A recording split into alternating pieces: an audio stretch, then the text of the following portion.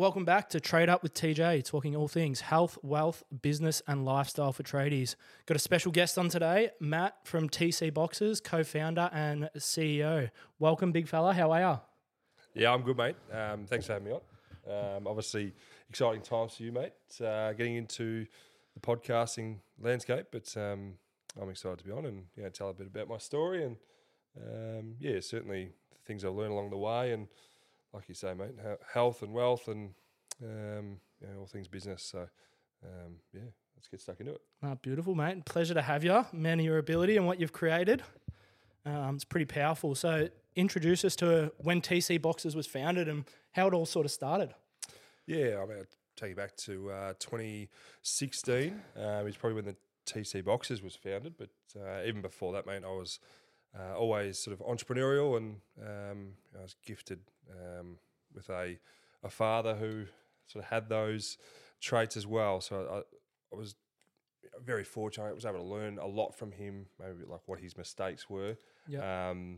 Just sort of that typical entrepreneur that goes between different projects and never really cracks it that big. So, but to my old man's credit, he's always had a go. So he's a risk taker, he's a gambler, and that sort of rubbed off on me early days. But which has been a blessing. You look at things in your life, and some of the negative things you have to sort of say, well, actually, that's probably more of a blessing upon reflection. Which certainly that side of it is, because you wouldn't do anything like what we've done if you weren't a risk taker. Yeah, very true. So let's go back. 2016, I'm at uni.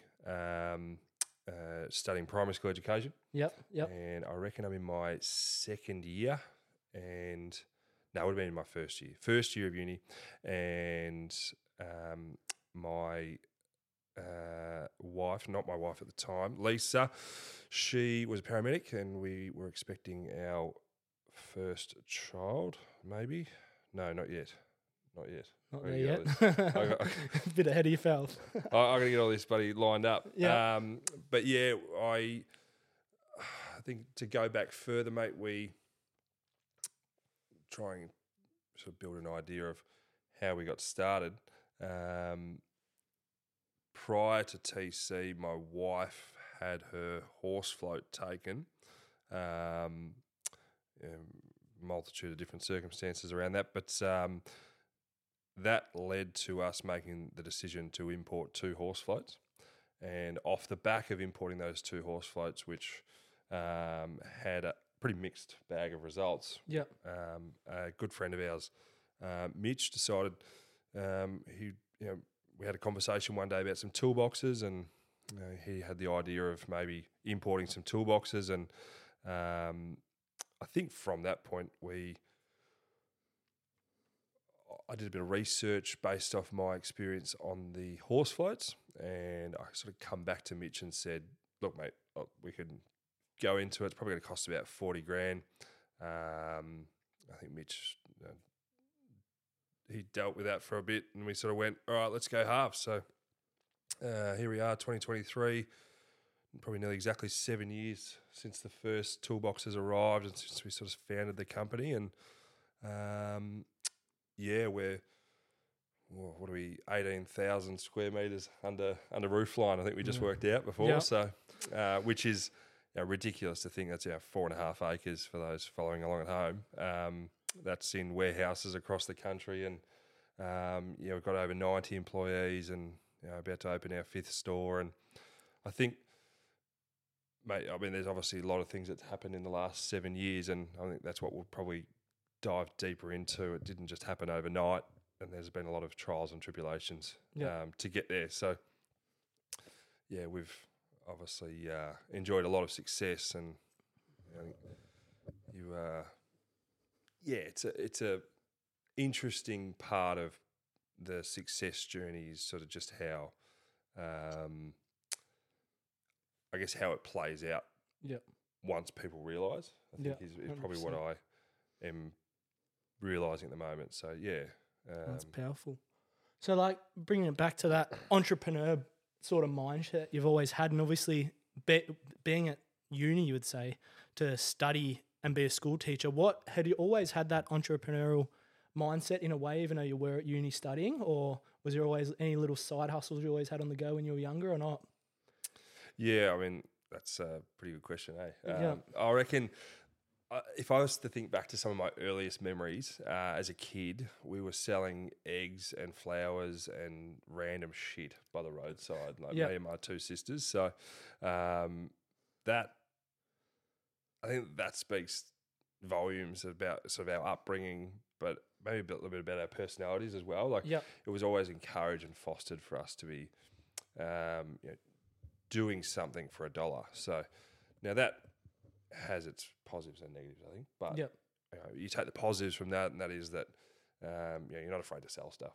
So whether that be yourself or a product, or and you're always you're getting feedback, and you go from there. But a bit closer to when the journey started, we think about primary school education.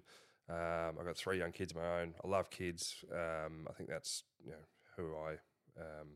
That's one of my passions in life has been a good father. But I think my dad's a school teacher, my sister's a school teacher, my grandma was a school teacher, my auntie's a school teacher, my brother-in-law's a school teacher. I'm just surrounded by them. So it must be either something in the gene pool, so part of our belief structure. I don't really know where that sort of desire to teach comes from, but certainly when I had to give it up, it was a tough call. I think that was late in 2017, at the end of my second year of teaching education. I had to actually give it up to go full time in the business, and it probably seems like an easy call now, but at the time it was a bit like, like how do I give up what potentially could be a good future for this? We're a year and a half into our journey, and it was like this daunting crossroad intersection. If I had have been a little bit less of a risk taker in that moment, part of me probably would have made that call. So being the risk taker enabled that decision, and just a bit of a fuck it mentality, and we went for it and paid off. But mate, always been entrepreneurial. Before TC, and what was certainly in its infancy, we were trialing different products, and always looking for what could be a good product. So always looking at different, I guess, avenues and revenue streams and all that sort of stuff. And that first, obviously, you're saying the going halves with Mitch in the first time, like, were you just doing that out of your backyard, just got the shipping container in and just... So how'd that happen? Let's dial right back to July 21st, 2016. Our first 20-foot container of toolboxes arrived, and they were fairly well-constructed toolboxes that we were pretty happy with, that we knew we could probably sell. So there were 3 different sizes of a similar product. And I think there was about 51 of them.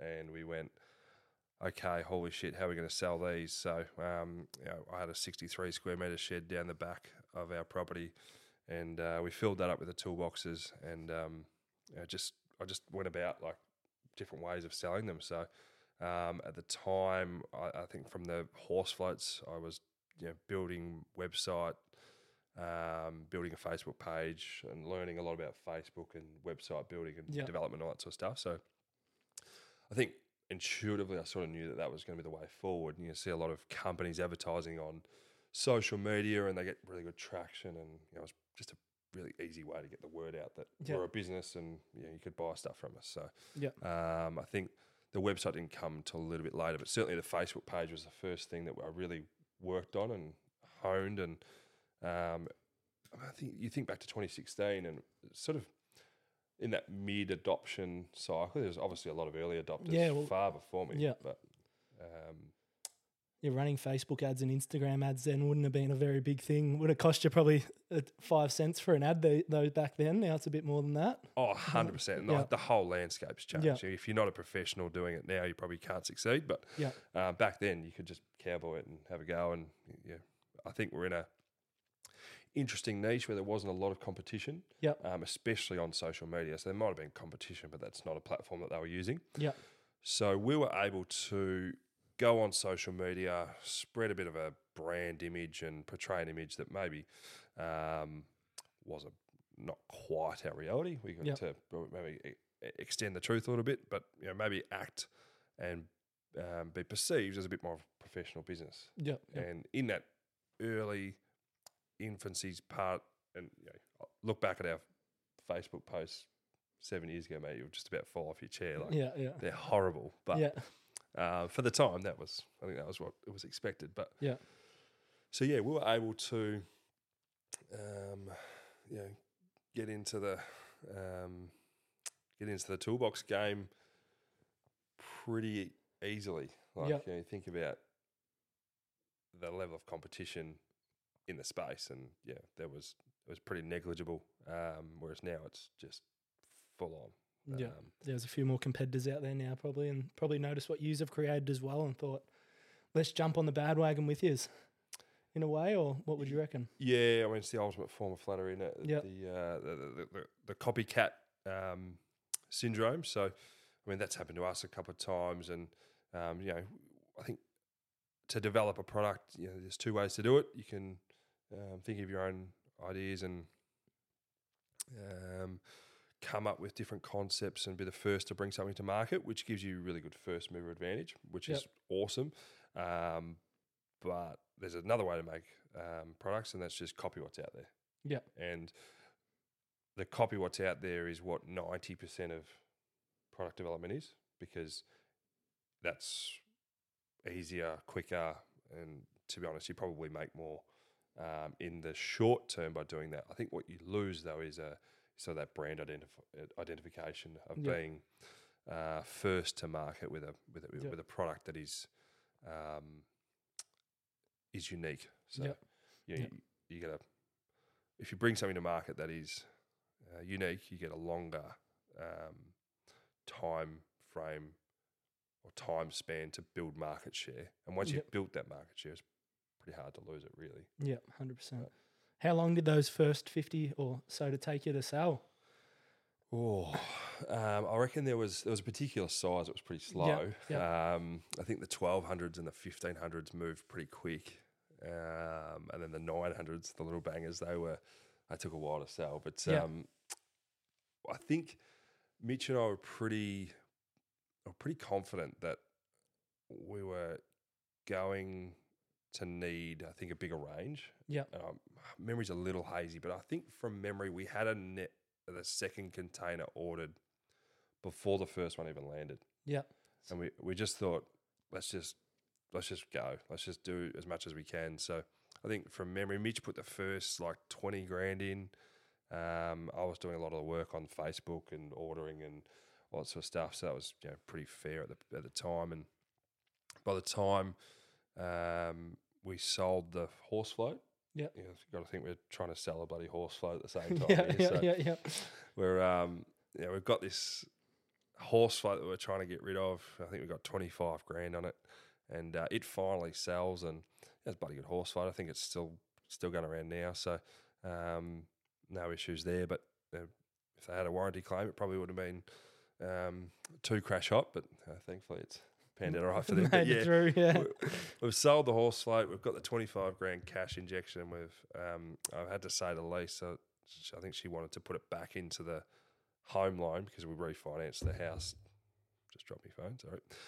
We refinanced the house to afford the horse floats. Yeah.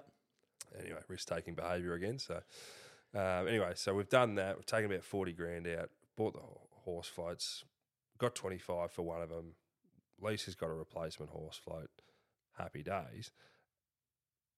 She wants to put that 25 grand back on the mortgage, makes sense. And I say to her, hang on a minute, we've got to put it back into the business, this business here. We're halves with Mitch. And at that point, she's like, you're fucking kidding me. Yeah.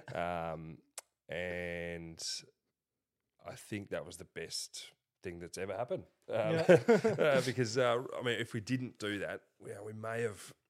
I think in that second container we had our first iteration of a dog box. We had a couple of canopies. We had a few different toolboxes. Like we just tried a few different things. A 40-foot container. We're able to get a lot more different things in there. Anyway, I put these dog boxes that we got up. That we got in. Again, you go back to this product development side of things, and sort of this sketch that Mitch and I drew out from seeing a few other dog box designs on the market, but there was no other sort of mass-produced dog box around, like just none. It's not like it is today. You search dog box on Google, there'd be 20. But you look at back then, there was just nothing that was mass-produced. So we brought out this dog box. It cost us nothing. I think we're still paying the same what we paid then as what we are now. And we brought this dog box out. I put it up on Facebook, and then within, I want to say 18 hours, they were all sold. We had I think we had 6 of these dog boxes. I mean, like, that doesn't sound like a lot now, but at that stage of the business, that was $9,000 of turnover in a day. And we were like, holy shit. Yeah. I think this could really go, like this style of box that is across the tray rather than a toolbox down one side. And Mitch had a lot of frustrations with his canopy. He's a chippy, so he had a lot of frustration with his canopy from a competitor. And he was just cracking the shits one day and just thought, there's nothing out there that is exactly what it should be. It should be better than what it is. And we just went about making a product that was, I guess, the first part of our business is it has to be mass produced. So that was mass produced. So it has to be a certain size. And we went about, what does it need to be? And I think that's where the idea for our lift off canopies come from. And by the time we're about 6 months into our journey, we've got all these different products floating around, and brought in this steel toolbox range. And a funny story behind that. So we brought in this, I think it was our 3rd container maybe, and this was about November, December of 2016. So you're still running it from home then? Yeah, still running it from home. By this point, the 20-footer of toolboxes at the very start is pretty much all sold. We have a couple of 900s left. The second container that had a wide range but not a lot of stock was hit and miss. Like, some products sold really quick and we're like, shit, let's order more of them. Yeah. Some products we've probably still got today. I don't know where they are and what they're doing, but anyway. So we're working through our stock. We've got another container on the way, and it's I still remember this bloke. I'm not sure if I should say his name, but we worked on a design with him, and I still talk to him today, and he gives me stick about it every time. We worked on a design with him for 5 toolboxes for his plumbing company, made out of steel with drawers, and we got this design. We got the toolboxes over. He loved them, thought they were great, and we're like, okay, maybe we should do more of those toolboxes, because if he liked them and they were good, well, let's do them. So we thought, all right, 4 sizes, 900s, 1200s, 1500s, and we're going to throw in 1800s because that's a typical dual cab size. So we thought, bugger it, let's do 1800s. Let's get them all with the drawers because that seems to be the way to go. Let's make them out of 2 mil steel. Yeah. And they'll be really strong and durable and, it'd be good. All right. Anyway, so sent that across to the Chinese supplier, and we've got the first 5 over. In between sending that order and getting the sample order of the ones we designed, and then the master order with the larger quantities and the different sizes and whatnot. We got the first 5 over for the customer, and they were about 200 kilos per toolbox. We had no way of moving them, so we just had to literally manhandle these 200 kilo toolboxes around. The bloke's picked them up. He's still happy with them. He's like, no dramas. You'll be fine. Yada yada. We're literally trying to move these things around just by manpower, and we're thinking, fuck me, how are we going to? We've got a whole container coming. We have no forklift. We have no trolley. We've got no ways to actually deal with these products. And at the time, they weren't even on pallets. They were just on cardboard boxes. Yeah. Because, like, we didn't ask for pallets, so we didn't get pallets. Yeah. And it was like, holy shit, what have we done? Anyway, this 40-footer of steel toolboxes, I'll never forget it, mate. It come on, it was a Friday afternoon. It was a 35-degree day. And we had 2 hours to unload these 200-kilo toolboxes with no forklift and no what.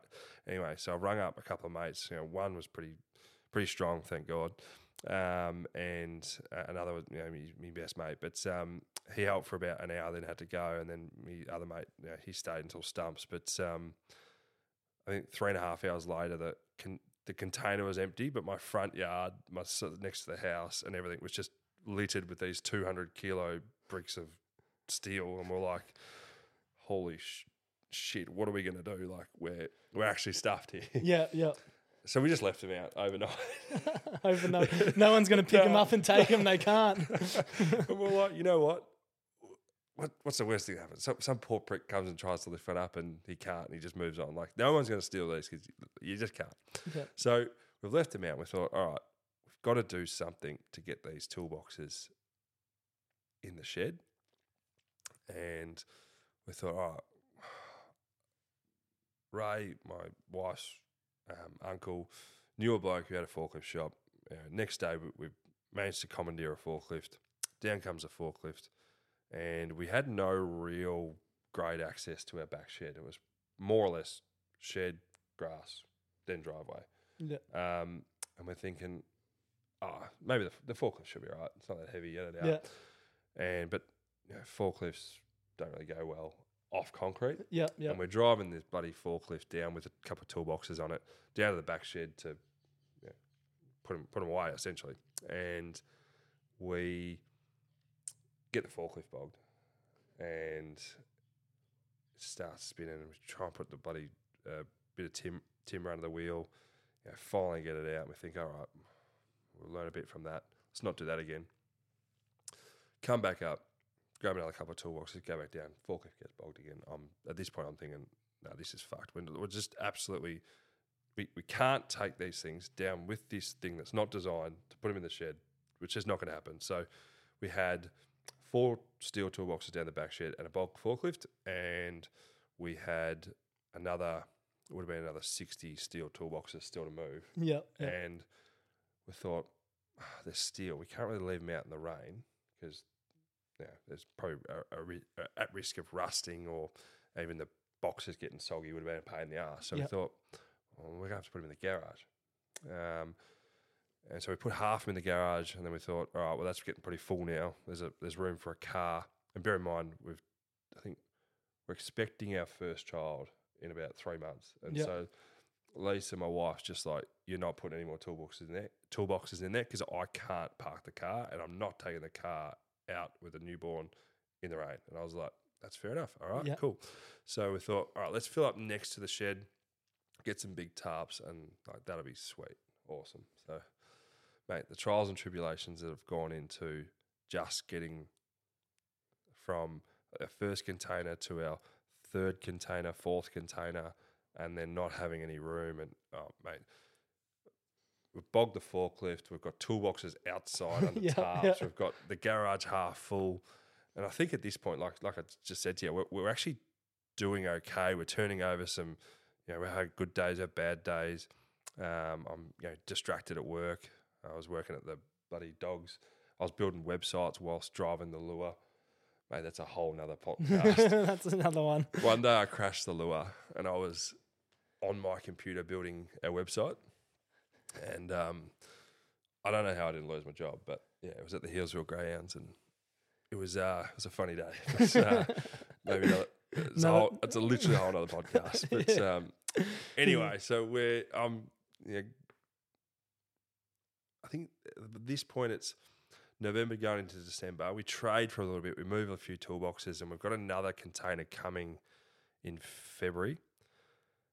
And Lise just looks at me with a very stern look, and that look to me is like, do something or you're in trouble look. And I still get that today, but at that point, I sort of went, okay, something's got to change. Our first child's due now in 3 months, and it's time to actually legitimise this business a little bit. This is early 2017. What's that? We're 6-7 months into our journey, and things are going okay. So we have a chat to Mitchie, and we decide, okay, we're going to move all the stock into a little warehouse in Pakenham. There's about 260 square metres. Yep.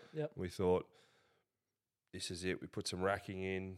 Actually, no, we didn't do that straight away. We just filled the floor space up, 260 square metres. We thought 63 square metres shed, garage, side of garage, about 100 square metres. Yep. Didn't even fill half of it. Put all the stock down there, and that was great. Solved all my problems at home, and we had a bit of a home for the business, and we built this makeshift office. Mitch being a chippy helped with that, and we thought at that point, we think that's all you want. We think we've made it. Yeah. And by the end of that year, so that first financial year, that 2017 year, we turned over about 368,000 in that first year. Yep. And we thought, you know what? This little side hustle that we've got going, this is actually starting to really go. Like we might, we might be bloody able to do this as a job. Like this could be bloody good. Like it'd be nice to not have to, go and build houses anymore. And Mitchie was getting sick of the chip. His back was stuffed, and I was just floundering around doing the uni, and I think by the end of that year, I had my first kid, and that was exciting. It was all good, but it was like maybe business is better than uni and better than education, and it was sort of this big exciting thing that was sort of happening at that time. So that's sort of where we're at. Yeah. So leaning into that, obviously, and then getting your first factory to what it is today. And as you said, we've got 18,000 squares under roof, which is pretty crazy to look at, and thinking you're obviously in a few different states now. From what you and Mitch have created, it's pretty powerful to think that risk taking, how far it does get you as well. You've got to have a bit of risk in you to be able to evolve as a human, I believe. Yeah, 100%. Yeah. So I think even the basis of risk, there's risk in hunting. Yep. So even prehistoric human has to take risks to live. Yep. So it should be part of your day-to-day being, is that risk-taking is acceptable. And everyone takes risks. You take a risk by getting in a car every day to drive to work. That's still a risk, but your level of risk does determine your success in life, 100%. Yep, 100%. Yeah, it's crazy, isn't it? And that's what I always say, do something that nearly scares you if you are scared of failure, in a way to be able to take that risk and lean right into that, to be able to understand how far you can go.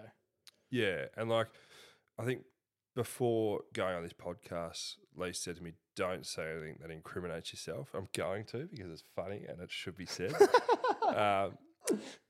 But she said, don't do anything that's going to incriminate. But I was like, all right, cool, I won't do anything. But I was like, that just made me think. We, just after moving to that factory in 2017, we had some short-term cash flow issues built around the amount of stock that we're ordering. Because we thought, we got this bigger space, let's order some more stock. Yeah. And we're still selling it okay, but it was like, come on, we really need to get this business going. So we're investing more and more money into it. And I think Mitchie, he put in another 10K. At that point, it was like he'd put in a bit more money than I had, probably that 10K. And it was like, at least we've got this bill due. It's our turn to put some money in it. Pardon me. We've actually really got to come to the party here. Otherwise, it's not going to struggle, but it's just going to flounder around for a bit and slow us down. So we thought, fuck it, we'll just put a $10,000 credit card transaction through on the business. Yeah. And that'll give us 10K. Yeah. So I think that's very frowned upon. Don't do that. But all right, it's probably illegal. So just don't do it. But that's the sort of risk we're willing to take at that point. Yeah. It was like, you know what? For us to get $10,000 into the business, this is the only way we can do it. We're fucking doing it. Yeah. So that's way outside probably the acceptable risk level that you probably like people to do. But if you need funding for your business, there are creative ways to do it. Take risks to do it, because your business is a reflection of you, and if you're any good, your business will be good. Yeah. And then, realizing that risk as well of like everyone's risk levels are different, but you're obviously saying you've had to take that risk to be able to get to the next level of where you are and where you want to go. Otherwise, you said it would have get a bit funny with that situation. So obviously, fast forward a little bit, obviously, over the journey of the next probably, 23? How many years is that now? What are you now? 7. 7 years. So the next few years, obviously, from the factory years in, did you just move around a little bit, having to get bigger factories, or did it just sort of like evolve and go from there, or did you just sort of want it to level up, or did you just keep finding that niche in the market to sort of keep growing as much as you did?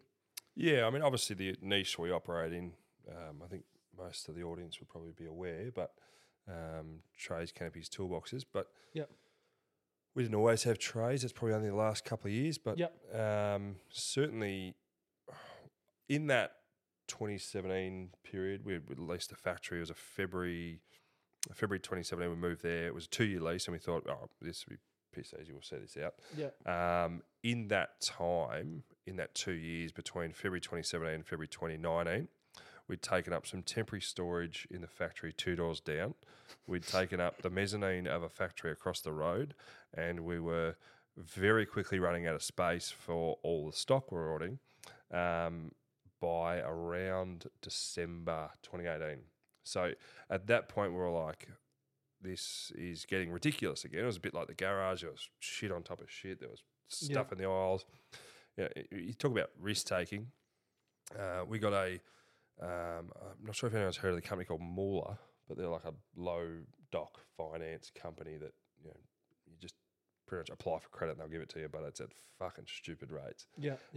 So we got a $50,000 Moolah loan to get more stock in because we just knew that these products were going to sell. Anyway, so long story short is we've just filled the joint up with stock. We're pulling shit in and out every day of this 260 square metre warehouse. And we're like, all right, we're just going to level up here. There was a 960 square metre warehouse around the corner. And we thought, bugger it, we're going there, it'll be perfect. We'll be able to just set up. There was a little showroom at the front, better than the little showroom we had at the 260. I'm telling you, like, it was not covered as it was part of the factory. It was ridiculous. So anyway, we moved to this 960 square metre joint. We've put the racking in, we've put the little office in at the front. We're thinking, this is Mickey Mouse. That was December 2018. So, so you didn't even see out your 2-year lease.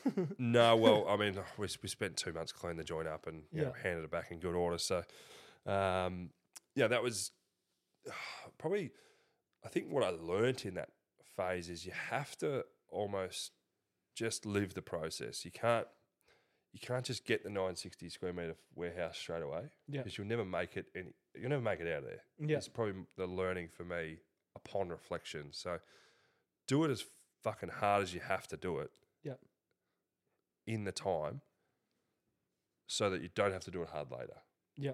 And the same thing happened in the 960 square metre joint. By the end of that first year, we signed a 3-year lease there. By the end of that first year, we were like, it's happening again. We've got stuff in the aisles. We're pulling stuff in and out every day. We just can't keep doing this. It's ridiculous. We need more stock. We've got more range here. And we started with 3 toolboxes, right? By this point, we're probably up to 100. And right now, we've got 800. So 800 SKUs.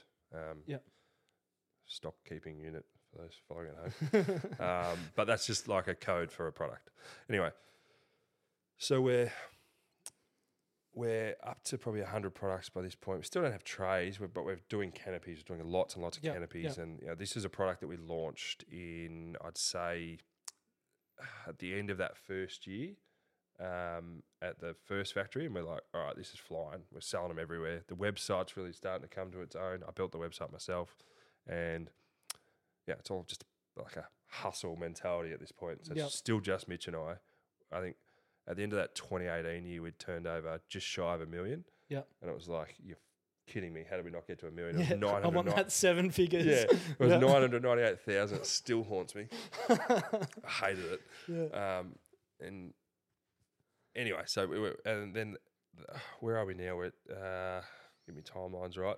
So we moved into that second factory, and then at the end of that year, so that 2019 sort of timeline, we've moved again just down the road, but this one was 1,500 square meters.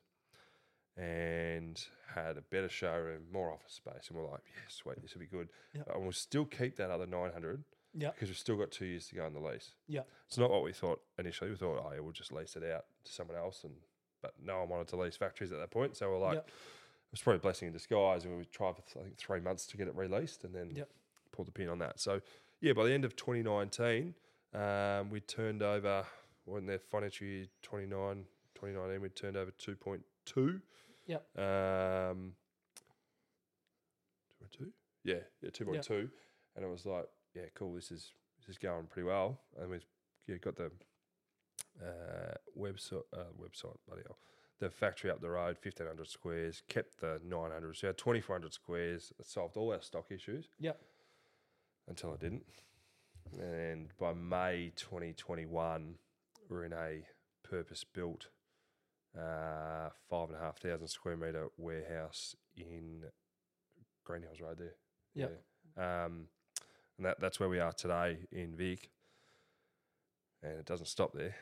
Yeah, it goes a few others, and we'll go into there in a minute. So in saying that, like that exponential growth you've had over those first 3 or 4 years, like it's pretty crazy, that quick growth. Was it like, were you enjoying the process as well? Like, were you thriving in it?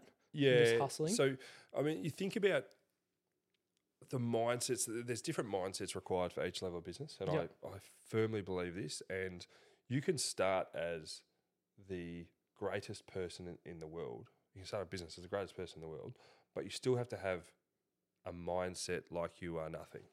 Yep. Because you can't build something of substance without having built it from the ground up. So you can start with more capital when you get there quicker. You can start with a better team when you get there quicker, but you've still got to start with nothing. Yep. You've still got to start at zero, and then just got to work every day to build that up. So I talk about different mindsets required. I think right back to the start of the business, 2016, we're just young and impressionable and happy to, I guess, develop our concepts and our ideas and just see where the wind takes us a little bit. Yep. And I think having that freedom and enabled us to make a lot of quick decisions and go to the market, get feedback, and certainly, I guess, rehash the products based off that feedback and then provide a better product to the market. Yep. Get more feedback, go back to the supplier, rehash the product, bring another product. And we're doing products 3, 4, 5, 6 different times. Same product, just improving it slightly as the journey goes.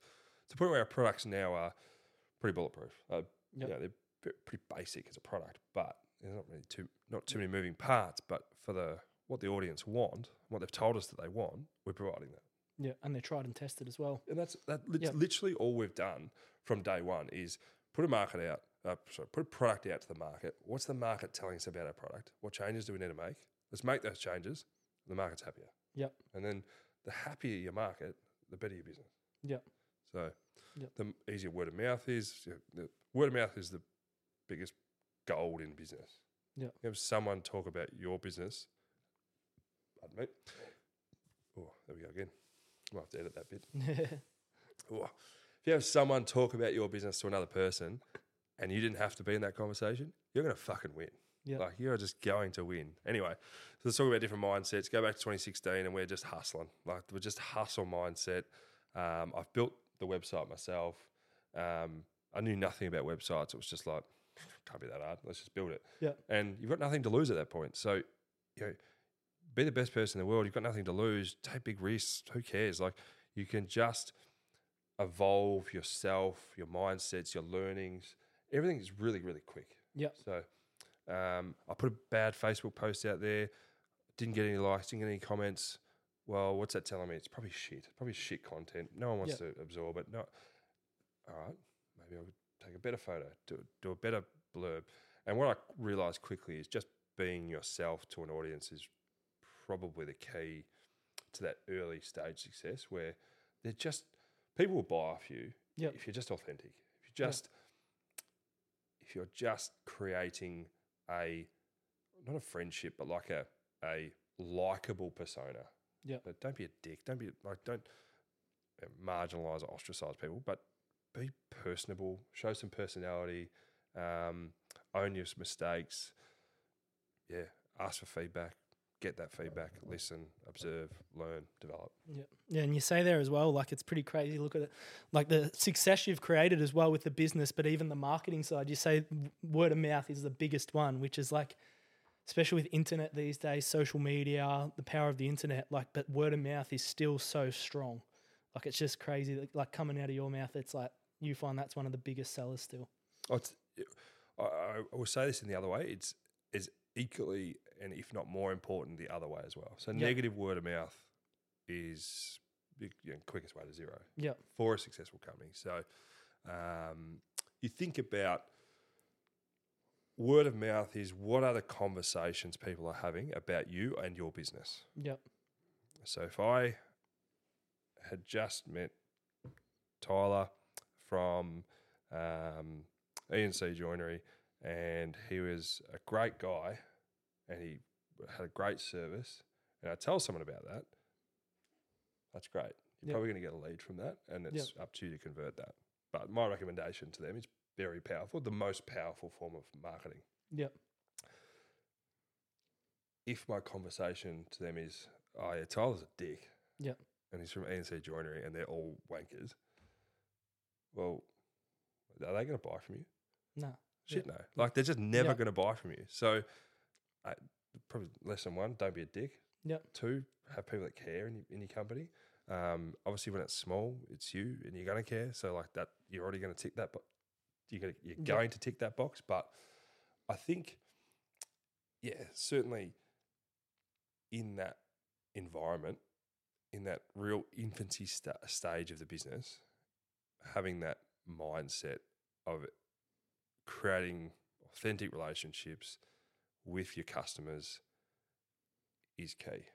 Yeah. I read somewhere, it's so important, like might have even been like that Simon Sinek or something, like the most important customers are your first 5 customers. Yeah. You treat them like absolute royalty and they'll tell everyone forever. Yeah. And we'll watch it snowball from there. Yeah, and it just grows. Yeah, word of mouth. Yeah, it just shows how powerful it is. And obviously, that's crazy. Just show how powerful it is, and being a good bloke works, doesn't it? Well, I mean, I think one thing we were talking before we started about was network. Yeah. And I'm very just a little bit, might need to edit a bit. No, I'll be right. Keep it in there. Keep the bloopers in there. That was horrible. A little word vomit. So one thing I think, going back to that 2016 time frame, is I had a pretty solid football network. Yep. And I relied heavily on that network to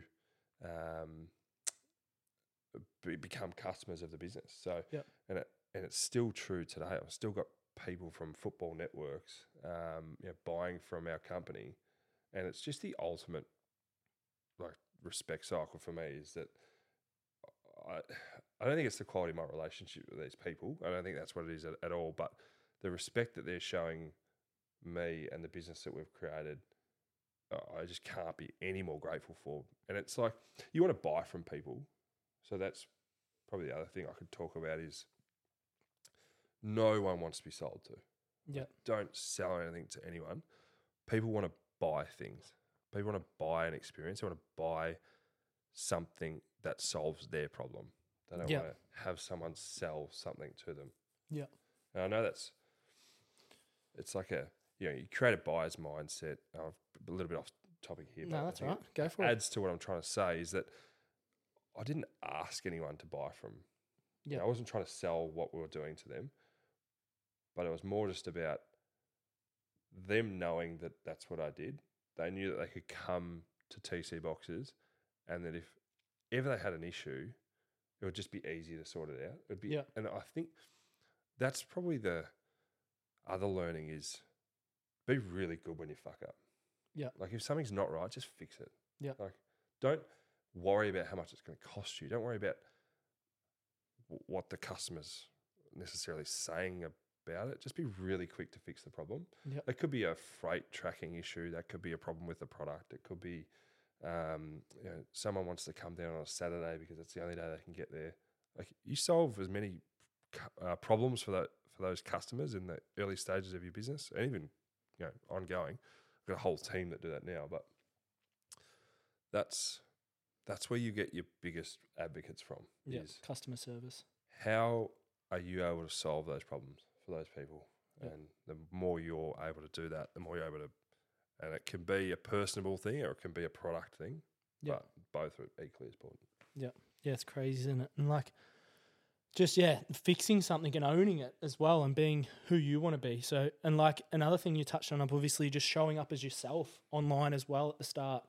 Like how did you, because obviously it is very easy to get caught up in the way as well of being someone you're not online, especially as well, and just being the face of a company. How have you gone about that and that development of yourself to not worry? Like, have you ever questioned yourself? Are you worried about other people's thoughts on you and what they think or not? Is that something that's never worried you?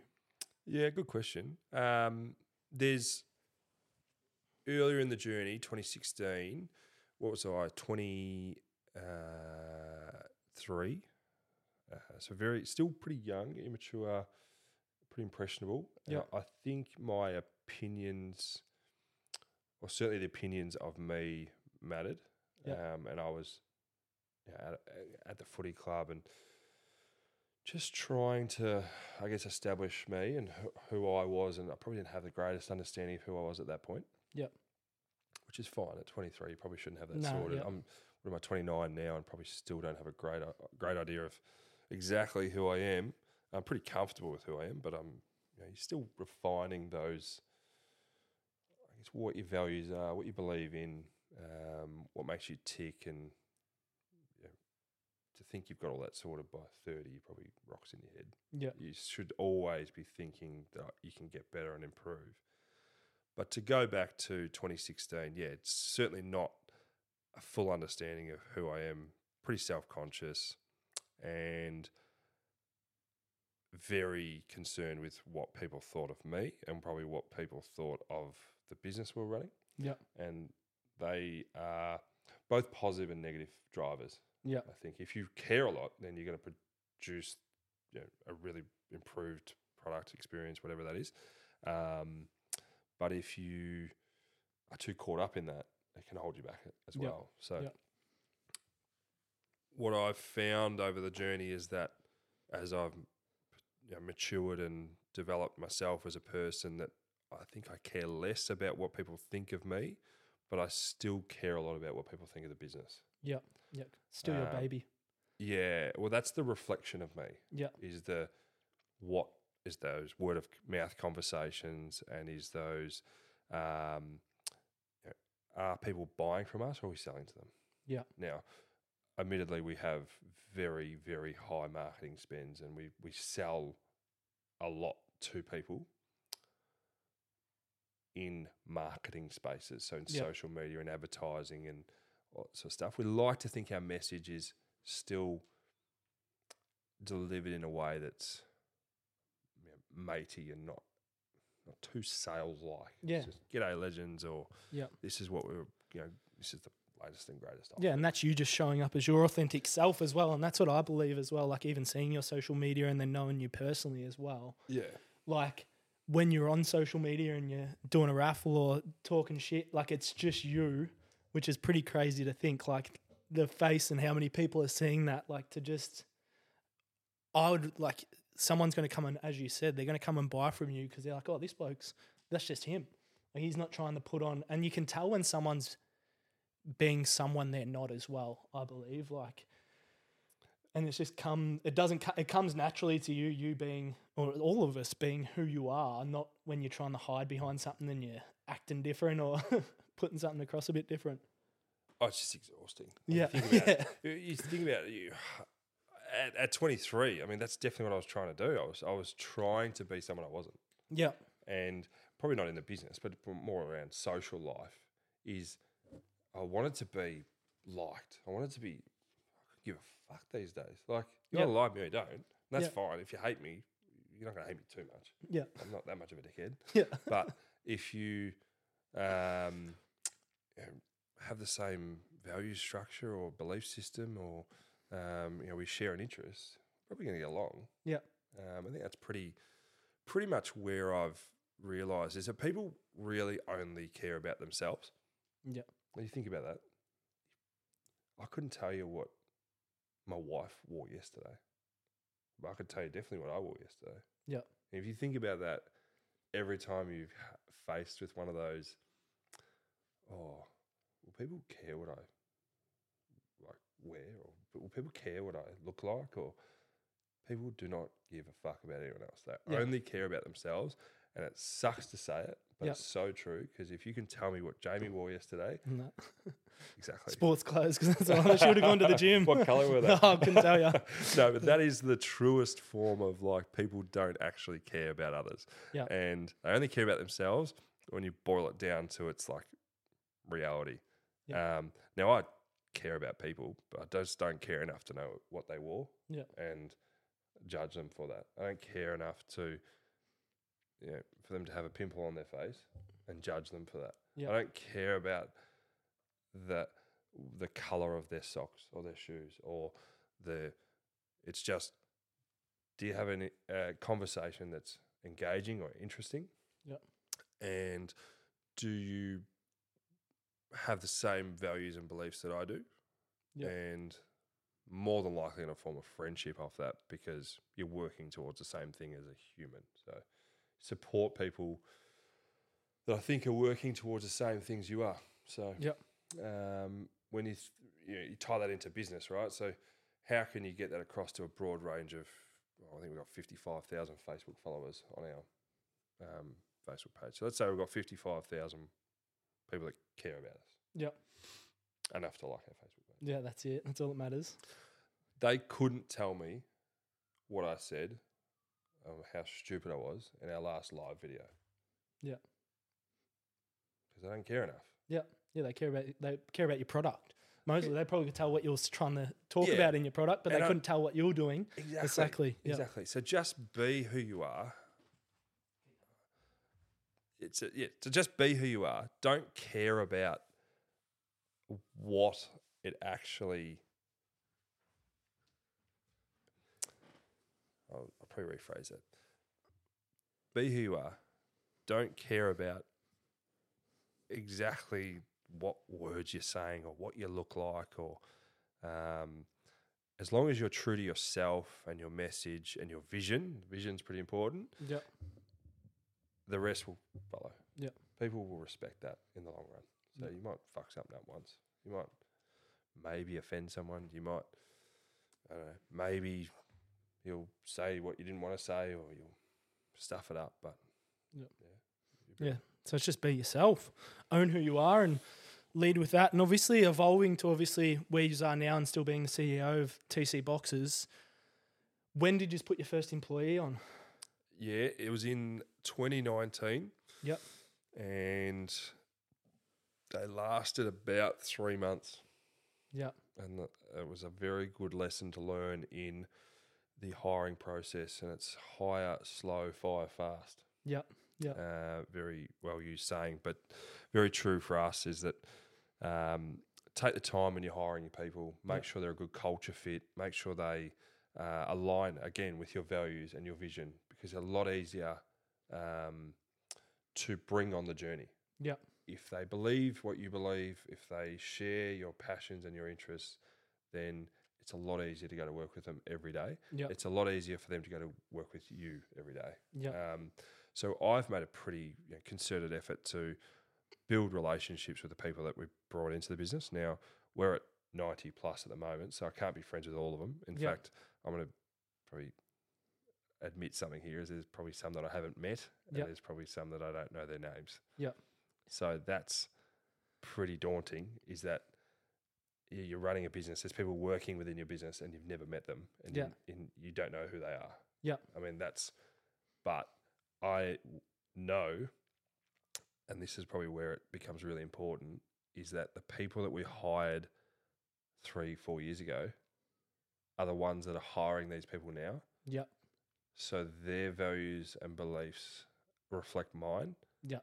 And Mitch's beliefs, and the people that they're hiring, they have the same philosophy. So they'll end up hiring people with the same values and beliefs. Now, not everyone has the exact same values and beliefs, but as long as the core ones around, I think our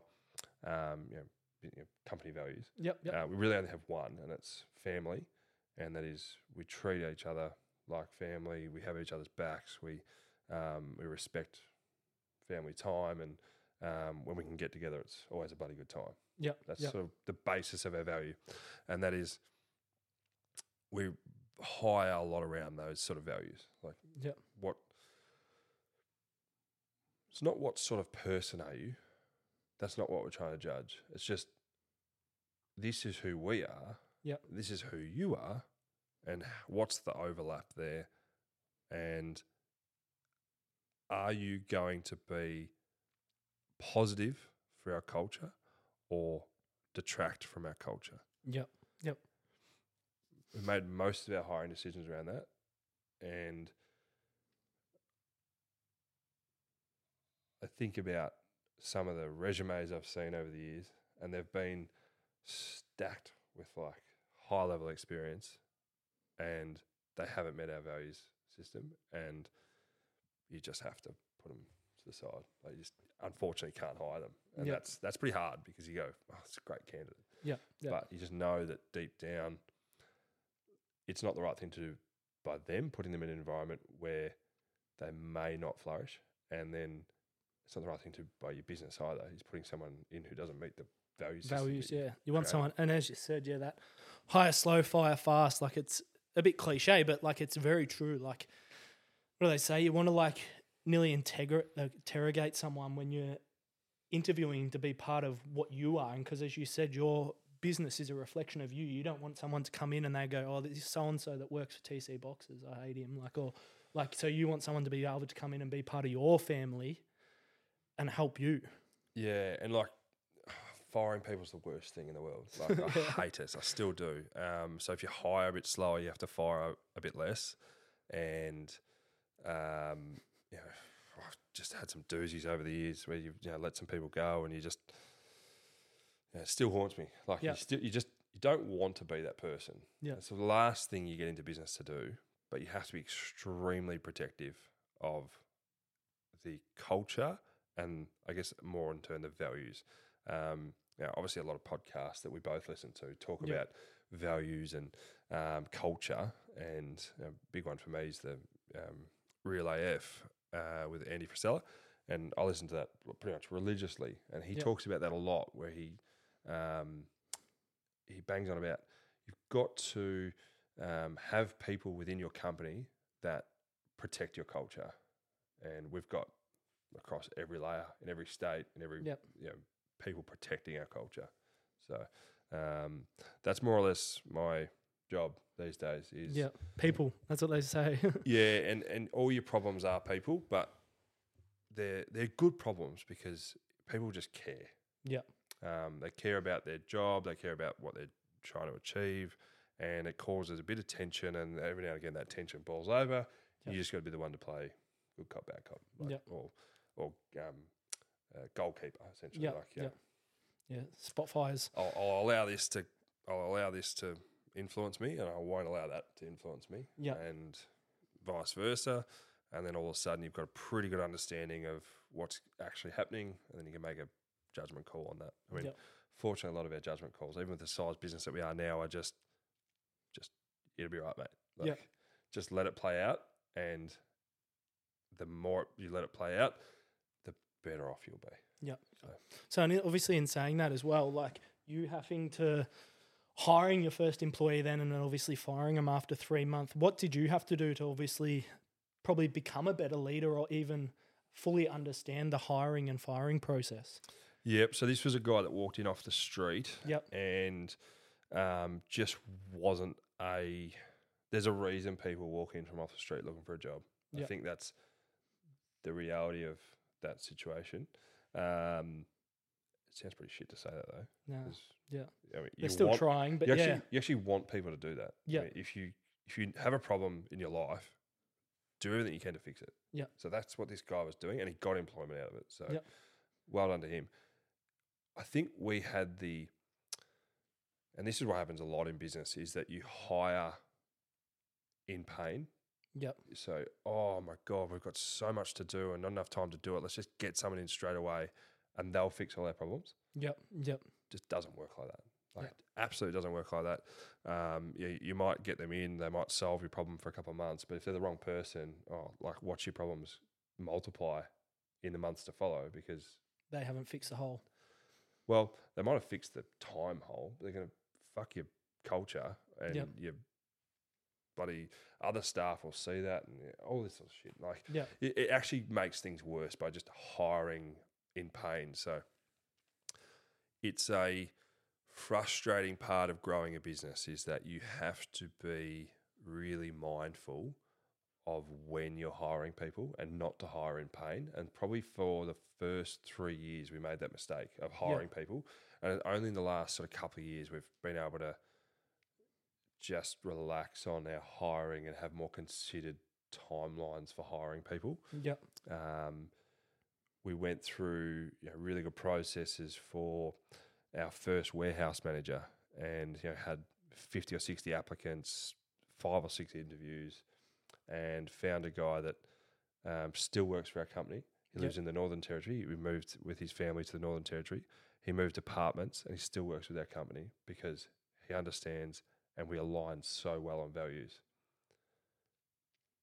That's what I mean about, and it's a good story because he was our warehouse manager and he used to hate dealing with customers, right? Like they come in, and I know that sounds at odds with values, right? But the values for me isn't about like the interactions, but just the person when they're saying nothing. Yeah, yeah. You can just sense it. The aura, who they're showing up as. Yeah, and he was this just larrikin guy that used to just knock about, get along well, understand what we were trying to achieve, and just got it. He still gets it today. Anyway, customers used to rock in, and he'd be fine if they just wanted their product and leave. But the moment they asked for it to be unwrapped, he just went to water, like arms went up. He just cracked the sads, and you could just see it in his demeanor. Yeah. And a couple of times I deployed him. I said, mate, who cares if they want it unwrapped or not? It doesn't matter. He's like, oh, I know, but the time it takes, and then I got to put it in the bin, and I just don't understand why they want it unwrapped. I was like, it doesn't matter if they want it unwrapped or not. It actually doesn't matter. I don't care if it takes an extra 10 minutes because the customer gets what they want. Oh, but Mark, you and your ego in the customer interaction does not matter at all. I'm always going to side with the customer. Oh, all right. And never, since that moment, just never complained about customers. And so that was a good learning for him. But anyway, full circle, a couple of years later, he's still a warehouse manager. He decides to move to the Darwin with his family, quits his job, moves up there. And about 3 months later, I'm talking to him and he's banging on about he's getting a job at Bunnings and this and that and hates it and all this sort of stuff. And I was like, why don't you come and work in the customer service team remotely? Just spitballed a random idea out there. And I was like, he hates customers. I don't know how this is going to go. And he is fantastic. Yeah. Because he just understands who we are, what our values are, what our relationship is with the customers, and he's able to work remotely from the Northern Territory, dealing with our customers right around the country because he just gets it. Yeah. That's a bloke that we just took 3 months to hire. Yeah. So it doesn't matter. I guess the resumes don't matter. Yeah. You want them to align to what you're trying to achieve. You want them to bring a skill set in, ideally, but who they are, what they believe in, what their values are is way more important. Yeah. Yeah, it's crazy. Have you had to obviously do any sort of work and self-development on yourself? Obviously, have you gone down that road as well? I was perfect. Yep. Yeah. So I was born perfect and am still perfect. That's good. No. Okay. No, mate. So yeah, I'm an overthinker. I'm a horrible overthinker. So very self-critical, very in my own head, which I'm very aware of, which is great. That's probably the biggest part of the journey, is just being self-aware, knowing that you're probably getting a little bit too far ahead of yourself maybe, or you're being a dick, or you're being a good guy, and you mix all those together, and you just got to be happy with who you are at the end of the day. So I'm pretty happy now, and I think I've got the balance right between being confident, which takes a lot of, I think, ego to drive that confidence. Like you need to think you're pretty good to be pretty good. Like you can't just think you're shit and be pretty good. So you need a little bit of ego to be a higher level human, and to lead really well, and to be confident in doing so. So I think they talk about ego being who you think you are. And confidence is what you actually are. Which is interesting. Yeah, it's a way to show up as yourself. Like, and as you said, you got to be able to not sell yourself, but be confident in what you're about, and not sort of, if you're going to someone that's trying to sort of, they're showing who you are and they are, and if you're sitting, someone's looking down, not looking at you, talking to themselves, you're not going to buy off them, you're going to buy off the person who's more interactive with you as well. Yes, yeah, definitely. And that's body language type stuff. The way you hold yourself is more important than the words you say. That's ridiculous, but it's just human nature, and the more you understand about that, I guess the more you can engineer it to your benefit, or the more you can, I guess, conduct yourself so that you are perceived better, and in the long run, you'll just be better. So a lot of behavioural stuff for me is just, you have to practice. Have to practice, and then it becomes second nature. So, you want to be good at golf, hit 1 million golf balls, and then probably your swing will be all right. Same thing with being a good leader. Have 1 million conversations with people about themselves. Then you'll know people. It's like what they say with public speaking, isn't it? I'm up to about 10,000, so 990,000 to go, and then I'll be. Then I think I'll be a good leader. But that for me is the crux of it. So you talked about self development. I've been a big consumer of the program called The Entourage, which has helped me, I guess, understand business and business structure, business journey. So more business development, but they tie in self-development into that. So I had a sort of a life coach there for a bit. He moved to the Gold Coast, so I sort of switched over to a bloke from The Entourage, and we sort of do a lot of one-on-one stuff. He's meant to be a business mentor, but pardon me, I use him a lot for self-development. So and more recently, so as part of our journey, we've brought on some investors and stuff and whatnot over the last couple of years, probably 3 or 4 years. And one of those early stage investors has been a very pivotal part of my personal journey. So he's been he was the CEO of a $5 billion company. So you think about the leadership skills it would require to run a company, an organisation of that sort of size. He's instilled and devoted a lot of his time into me, and just give me feedback and guidance, and a lot of help in just who I am and how I conduct myself, and really crafting myself into a good leader. I mean, he had good incentive to do so. The better leader I was, the better his investment was going to be, right? So, and I think that's probably the underrated part of business, really, is that you should put yourself in a position where people have to back you. Yep. Like, it's really fun because you get really good buy-in from those people, and people that are investing in your company, they're not investing in your company. Investing in you. Yeah, big time. So they know that a company is only as successful as its people are. Yep. So no, knowing that now, I wish I knew it back then because I could have like reversed engineered it a little bit better. Yeah, but got more out of it. Yeah, the hindsight thing and the insights I have now as to how all that sort of stuff works is awesome. But he's an instrumental part of my journey. So I've got a few to thank for, I guess, where the business is at. Yep. But like, I still think, what am I? I'm 29. Yeah. And I'm in a very privileged position in life where I've had this turbocharged business growth that's meant I've had to turbocharge personally. Yeah. What I'm struggling with, I think, is the biggest struggle for me is at 29, like the imposter syndrome side of that, it's actually pretty significant because, like I said before, I'm still figuring out who I am. Yeah. Like I know I'm, 29, 3 young kids, used to go right at footy, can obviously figure out business kind of well. Yeah. But my values, I know what my values are, like very much family orientated, very like I value deep connection. I value good times and prosperity and generosity. Like I value those traits, but I don't have values written up on the wall at home about who we are and what I am, and I don't live by any higher standard. Yeah. I'm just a human.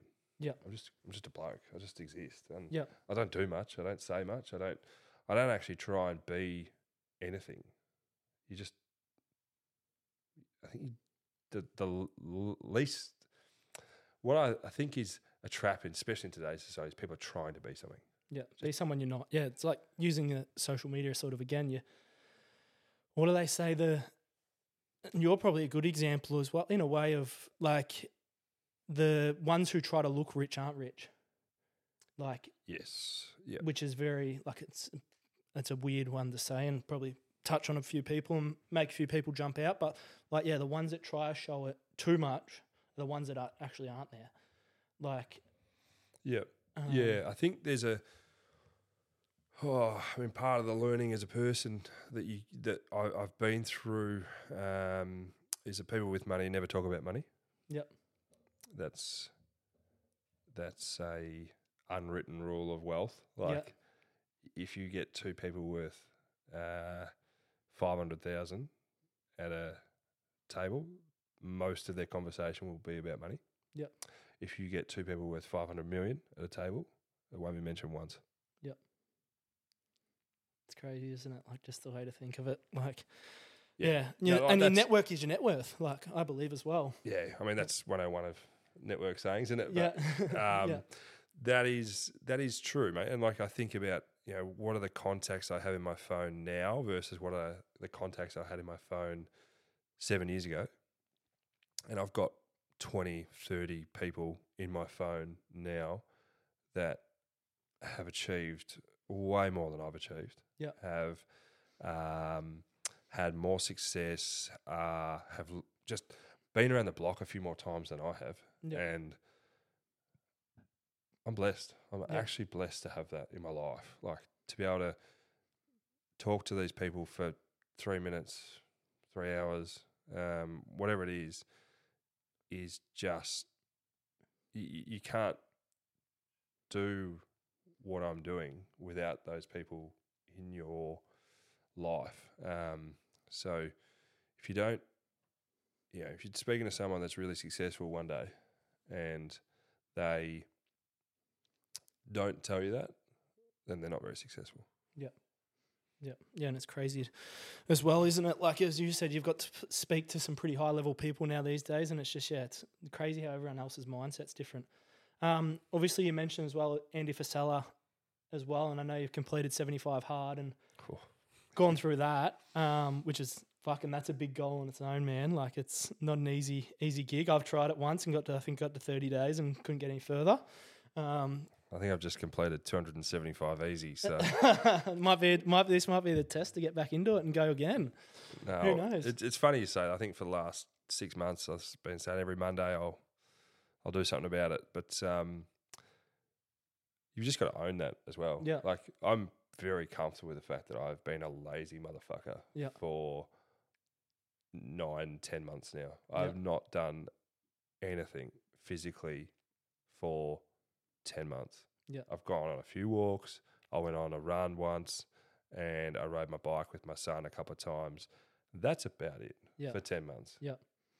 Now, I know that that's not okay. Yeah. I know that I can be better than that, but I'm also self-aware enough to know that I know that.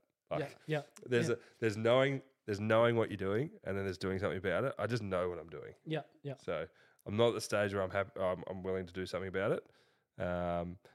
And that's maybe a reflection of me at the moment. But, there will come a point in time when I'll do something about it, and knowing that I can do 75 hard and lose 17 kilos and look like bloody, I don't know, Sports Illustrated front cover is very empowering. Yeah. That's also the other side of it is it allows me to take the piss more, I think. Yeah. Is that knowing that I can, in 75 days, can fully transform my body has been a bit of a backboard to be like, oh, well, fuck, it doesn't matter. I can just have a drink here and eat shit. And like, I think I'm 115 kilos now. And at the end of the challenge, I was 97. Yeah. So it's crazy, isn't it? Pretty good weight gain. And I think I started the challenge at 113. So oh, there you go. I'm the roller coaster of weight loss. Yeah. Yeah. So that's good. So at least you gave it a crack because, it's not something easy to get through. Like, it's a fucking... No. Well, I think you're filming this, aren't you? Yeah. Yeah. You can, if you want, I can send you the before and after photos of 75 hard, just because they'll probably see this and say, he's a fat shit. There's no way he ever did that, which is fair enough because my cheeks are a bit chubby and things are pretty bad at the moment. But I think, what Andy talks about is he goes, I fucking hate it when it gets called a challenge. It's not a challenge, it's a program. Yeah. And you learn a lot about yourself, your discipline, your mental toughness in that 75 hard process. And if you can do it, you know that you have what it takes to do it. Yeah. So for me, it's been more about that. It's not the physical side of it. I actually didn't find the physical side of it that challenging. Yeah. It's mental. I started July the 4th last year and finished September 17th. It just happened to be EDFL Grand Final day and we lost by a point. So I had 75 days of like brilliance, like as in personal brilliance to reach a crescendo moment. Yeah. And I didn't intentionally time that. Like it's just no one knows they're going to make a grand final halfway through the year, right? So, and I thought I've got to do something. I'm overweight. I'm borderline depressed. I wasn't playing football at the time. Yeah. And I had a mate reach out to me at the Bull on Footy Club and say, mate, come play. Like, we need a forward. And I was like, mate, I'm so fat. Like, I can't actually move at the moment. Like, it's going to take me a while to get fit. And he's like, it's all right. We've got 10 weeks. You'll be fine. Anyway, sure enough, 10 weeks later, I'm the fittest I've ever been. And I couldn't have given any more on the day. And I didn't feel like a passenger. And that was the biggest fear I had coming into a season halfway through with a bunch of blokes I didn't know. Yeah. Is that what was the perception of me going to be if I just rocked up and just went through the motions and took the piss? Like, A, what a dick move. Like, you're just taking someone's spot in a team that's successful and you haven't given your all. But B, I actually owe it to these blokes. Like, they've invited me into this inner sanctum without doing any of the work. No, I've got to beat feet on the street, actually pound some metal for a bit, and by the end of that 75 days, I earned all their respect, built my own being, realised that I had the discipline required, and we lost the grand final by a point. Yeah. And I was devastated that we lost the grand final by a point. I was so fucking proud of myself, though, that I got to the day Yeah. and was physically not hampered. Yeah. So that was, I was like, the yin and yang of life, right? You Yeah. can't have everything your own way. You actually got to go through some adversity to be successful. So, if I had won a grand final in September last year, it would have been like the ultimate time of life. We'd probably fill the listeners in on a little bit of the journey for TC a little bit more here as well. But we've recently been majority acquired by a private equity firm. So, you talk about personal success. I mean, that was last year. I would have had. I'm going to go right back here. Yeah. You talk about 75 hard mental toughness. I can't not talk about this. So we're moving to a shed on our property that we bought 3 years ago. Whilst we're building a house in November 2021, I think we moved in.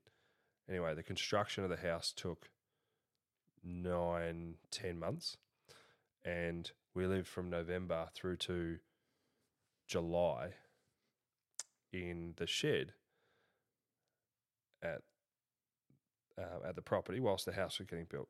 Now, the house wasn't completed until September, so we made it till July. It was that fucking cold every day. We had the 3 young kids in there. I was just like, this has to stop. So we went and lived with my mother-in-law in a 3-bedroom house, and it was horrible. But we're going through this transaction process with a private equity firm. At the time, we're living in the shed whilst building a house. And I thought, fuck it, why not just do 75 hard whilst all that's going on as well? Like, just add something else in the mix to make it a bit more of a challenge. What an idiot. Yeah. So I'm displaced from home. I'm homeless. I have 3 young kids. We're in a 3-bedroom house with 3 adults and 3 kids. Like, you do the maths, doesn't quite work. One of them is my mother-in-law, so I can't really sleep in the same room as her. So we're in the lounge room floor, sleeping there for like 3 months while the house gets finished. What a shit show. And I'm out at 6 a.m. going for a walk. I'm doing a gym session at bloody 11 at night. I'm bloody working my ass off during the day trying to get this due diligence process done. And it's a bit, not many people will probably go through that, but it's just it's pretty much a tier 1 accounting firm. So like a PwC or an EY or a KPMG, all these tier 1 accounting firms. And they are just poking holes in your business and asking you to prove things so that the deal can go through without any, I guess, insecurities from the buyer. So did you actually sell this thing to that person? Yeah. Can you prove that this person is did you actually have this many items in stock? Can you prove that? Did you actually do this much in revenue 2 years ago? Can you actually prove that? It's like, is this what you're after? No. Okay. Maybe this. All right. Yep. Sweet. So you have to just go through this whole process for like 3 months. And I did 75 hard at the same time. I was swimming. I was footy. Oh, mate, it was just nuts. But knowing that I can do that and get through all those stresses, I think that's why I put on 18 kilos in 9 months, because everything after that's felt really easy. Yeah. It's getting it. What is it? You get comfortable and getting that struck, don't you, as well? Like, it's getting uncomfortable as well. So nearly be something to. Might have to bring it back. 75 hard might be on the schedule. I think what I didn't do and what I should have done is I did it by myself. Yeah. I liked that in that moment because I didn't have time for anything else. Yeah. But I would believe the experience would be better shared. Yeah. Involving other people in the journey and growing together and having that as a shared experience would be more beneficial, I think. Yeah. And obviously getting that side of the business acquired by the shares and that kind of stuff, did that what made you want to go down that route? Was that to create the business to get to that next level you wanted it to get to? Yeah. So a balance of a heap of different drivers here, but you're talking about a once in a lifetime opportunity to secure a bit of personal wealth. Yep. Which is, I actually kind of feel a bit uneasy talking about that. Yeah. Because I feel like it's not the intention. Yeah. It was never the intention, but it's a byproduct of what happened. Yeah. So, once in a lifetime opportunity to create a bit of personal wealth and free up what was restricted wealth into cash wealth. Yeah. And be able to leverage that into some other interest areas in my life. Yeah. Which was important to me because 100%. 3 young kids, a wife. Yeah. I want to look after them. They've spent 6 years at that time, just everything behind me, supporting me, doing like what you probably need to go through is that for you to work 60 hours a week, someone needs to be there supporting you. Yeah. Like you can't just do that sustainably over a long period of time without the support. Yeah. So, the support networks I had, I needed to reward them, and that was part of that decision. But the other part was, I guess, leveraging their financial capabilities to grow our business quicker. Yep. And I would rather own, and I've always had this mindset, and I think this is probably really important as well, is I would rather own less of something that's bigger than own more of something that's smaller. Yeah. Yeah. There's less stress. I mean, if something that's bigger fails and you own less of it, well, I guess your exposure to failure is less. Yeah. But if you own everything of something that fails, well, your exposure to failure is more. Yep. So that was a pretty big driver, is that I knew that they had the capital to put behind us to allow us to grow and grow quicker. And we had and we still do have a market that is ripe for one player to go national and take up as much market share as possible in the next sort of 3 to 4 years. And recognising that, I thought, this is probably the right call for us to make. I've actually sort of maintained a shareholding that's reasonable. It's not too small that I feel like I'm insignificant, but it's not too big that I feel like I'm overexposed. It took away all of our not director liabilities, but our personal guarantees. So, I mean, at the point where we sold the business to the private equity firm, we were on the hook for about $8 million in liabilities. So that's rents, banks, just a heap of different personal guarantees that you give to a heap of different vendors along the journey. You don't realise at the time, but through the due diligence process, we actually learnt how much we were on the hook for, and that scared the living bejesus out of me. So all of those personal guarantees are gone.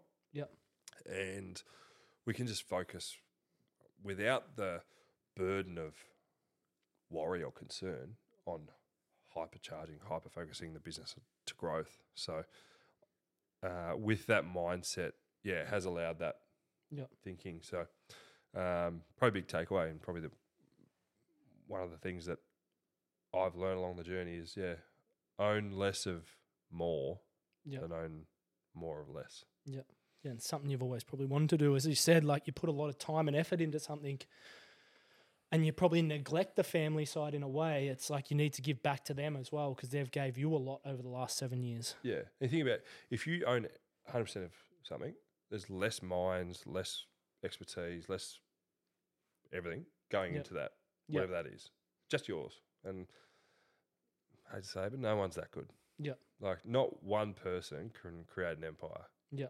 I mean, you look at people like Elon Musk and you go, oh my God, what a great human. And he is. He's an awesome human. Super smart, built things just so focused on the end goal, it's not funny. But he hasn't done it himself. No. Like, billions and billions of dollars in investment, and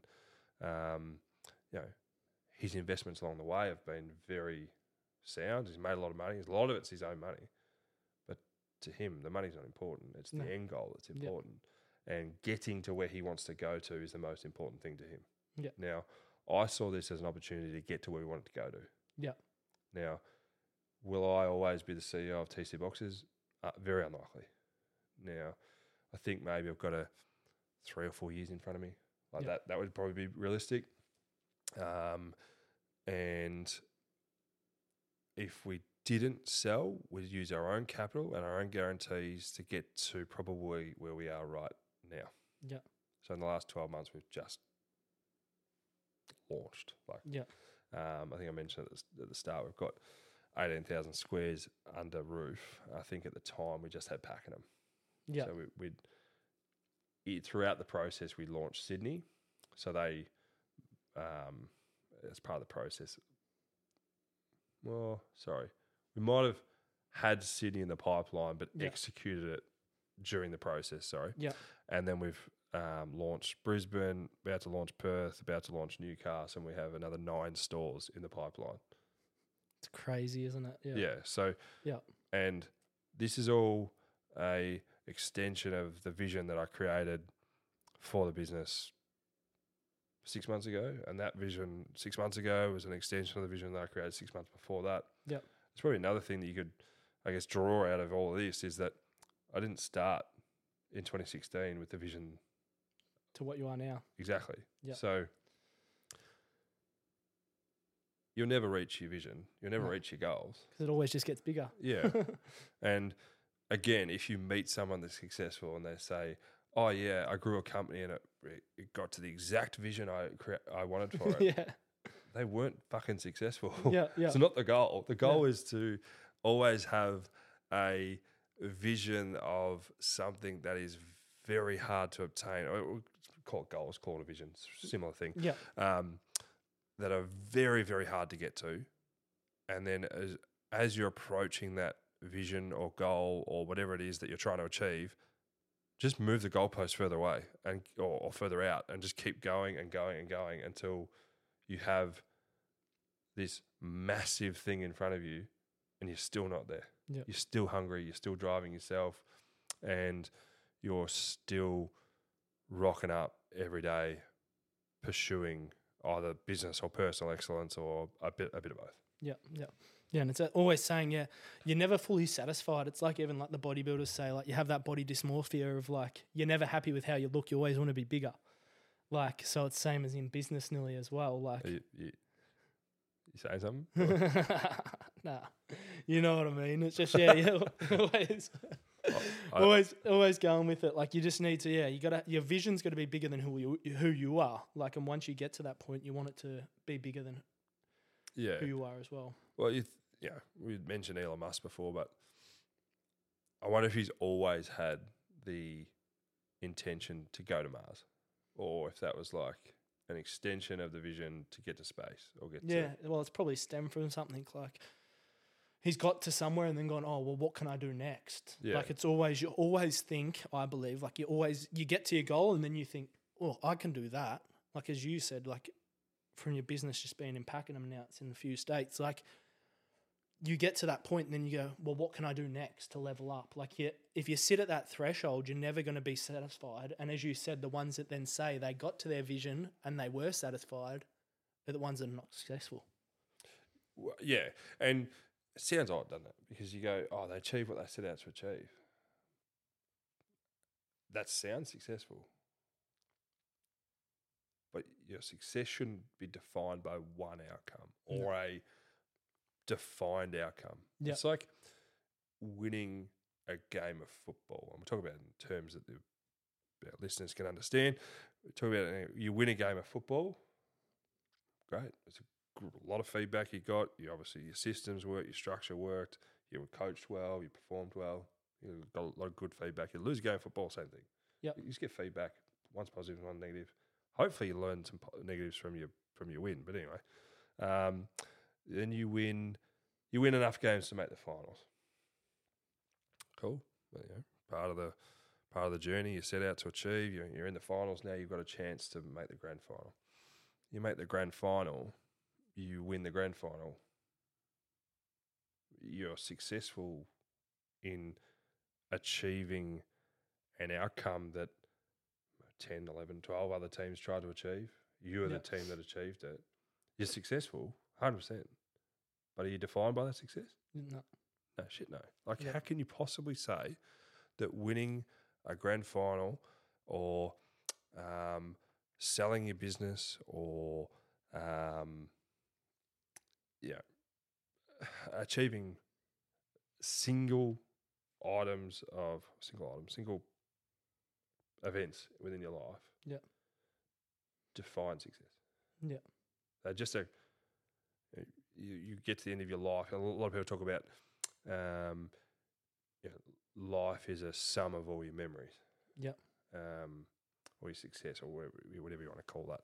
But that is true. It's not the individual items that get you there. It's how you line them up. Yeah. To get a whole lifetime worth of wins. And the first win, you think right back to when you're a bloody baby, would be to talk or to walk or to stand up or all that sort of stuff is your first win. Yep. Like your last win before you leave this planet, you think about Bill Gates. He's just given $60 billion away. Yeah. Something stupid like that. I'm talking hearsay here, but that's his last win. Yeah. Is how can I make everyone else's life around me better, and I'm going to work every day to make sure this happens. Yeah. He's going to die wanting to make things better. Yeah. Yeah. For everyone around him. Yeah. And he's going to not feel successful because he hasn't helped enough people. Yeah. Hasn't spread enough love. Hasn't been as good a human as he possibly could be. Yeah. Yeah, it's crazy. One of the most successful people on the planet. Yeah, and they're still, but you can still see, as you said, he literally just gives it away because he wants to be able to achieve something else to still not chase that success, but he still believes he's not successful, probably deep down. Yeah, and we're talking about the two most successful people on the planet, really. A few others out there, but if you dial that back a level, I don't think I'm that successful. Yeah. Now, I've had some success. I've lined up some events that have, on a line of what success looks like, and what it doesn't look like. I'm on the side of what it looks like. Yeah. Still don't think I'm that successful. Yeah. Just created a business that did well. Yeah. Now, me as a person, I've got a lot of work to do. Me as a father, heaps of work to do. Me as a husband, heaps of work to do. So, want to get better personally as a leader, in business. There's so many areas of improvement that will come that I will think are more successful than any financial outcome from business. Yeah, and that's what it comes down to as well. Obviously, your mindset as well around what success looks like, and some people just think having lots of money is success, but for us, and I believe that's just a byproduct of who you are, and it just shows that's a part you can succeed in, but to be, as you said, you got room to improve in all other aspects of your life, which is pretty amazing to have that self-awareness as well, to be able to realize really who you want to be and understand that as well, because you've had success in business, but as a father and a husband, all that aspects, you've realized how much you can show up better there, but why the last 7 years of your life has set you up probably now to buy that time to be able to have success in those areas. Yeah, you hit the nail on the head there. Yeah, definitely. Yeah. You work your ass off and you get some results, and you work your ass off some more, you get more results. I like the gym mentality. You just see results, you just get better results, and you get fitter, you get stronger, but you put it in so much fucking work. Yeah. And I think what will happen, and this is the hard bit for me, is people will judge me on what my life looks like, and not the work that I did to get there. Yeah. Which, look, if I said it bothered me, I'd be, it doesn't. The people that say that sort of stuff, you go, well, they just obviously haven't been through the journey. Yeah. And maybe one day they will, and they'll appreciate what it takes to get there. Yeah. What bothers me about it, though, is I don't want that to be the perception of me. Yeah. And it's getting back to that do you care or do you not care? And that's still part of my makeup, is that I don't want people to think that I'm just a bloody rich prick who doesn't care. Yeah. That's certainly not. Or has all these nice things that didn't work for him, or, oh, he must have inherited that money. And all the shit that everyone Yeah. thinks. Yeah, and that's what I always say, like, in all aspects of everyone's life, there's always something that's going to make you question what you do as well, which is probably good in a way because it makes you realise, but you got to understand what else it stems from as well and have that own self-worth. Yeah. And like, I think I know who I am. Yep. And what I give to people, and I do that without advertising the fact that I do it, and only very few people know what that looks like and what that is, and I'm very comfortable with that because they're the people that probably actually care about their opinion. But it's like it's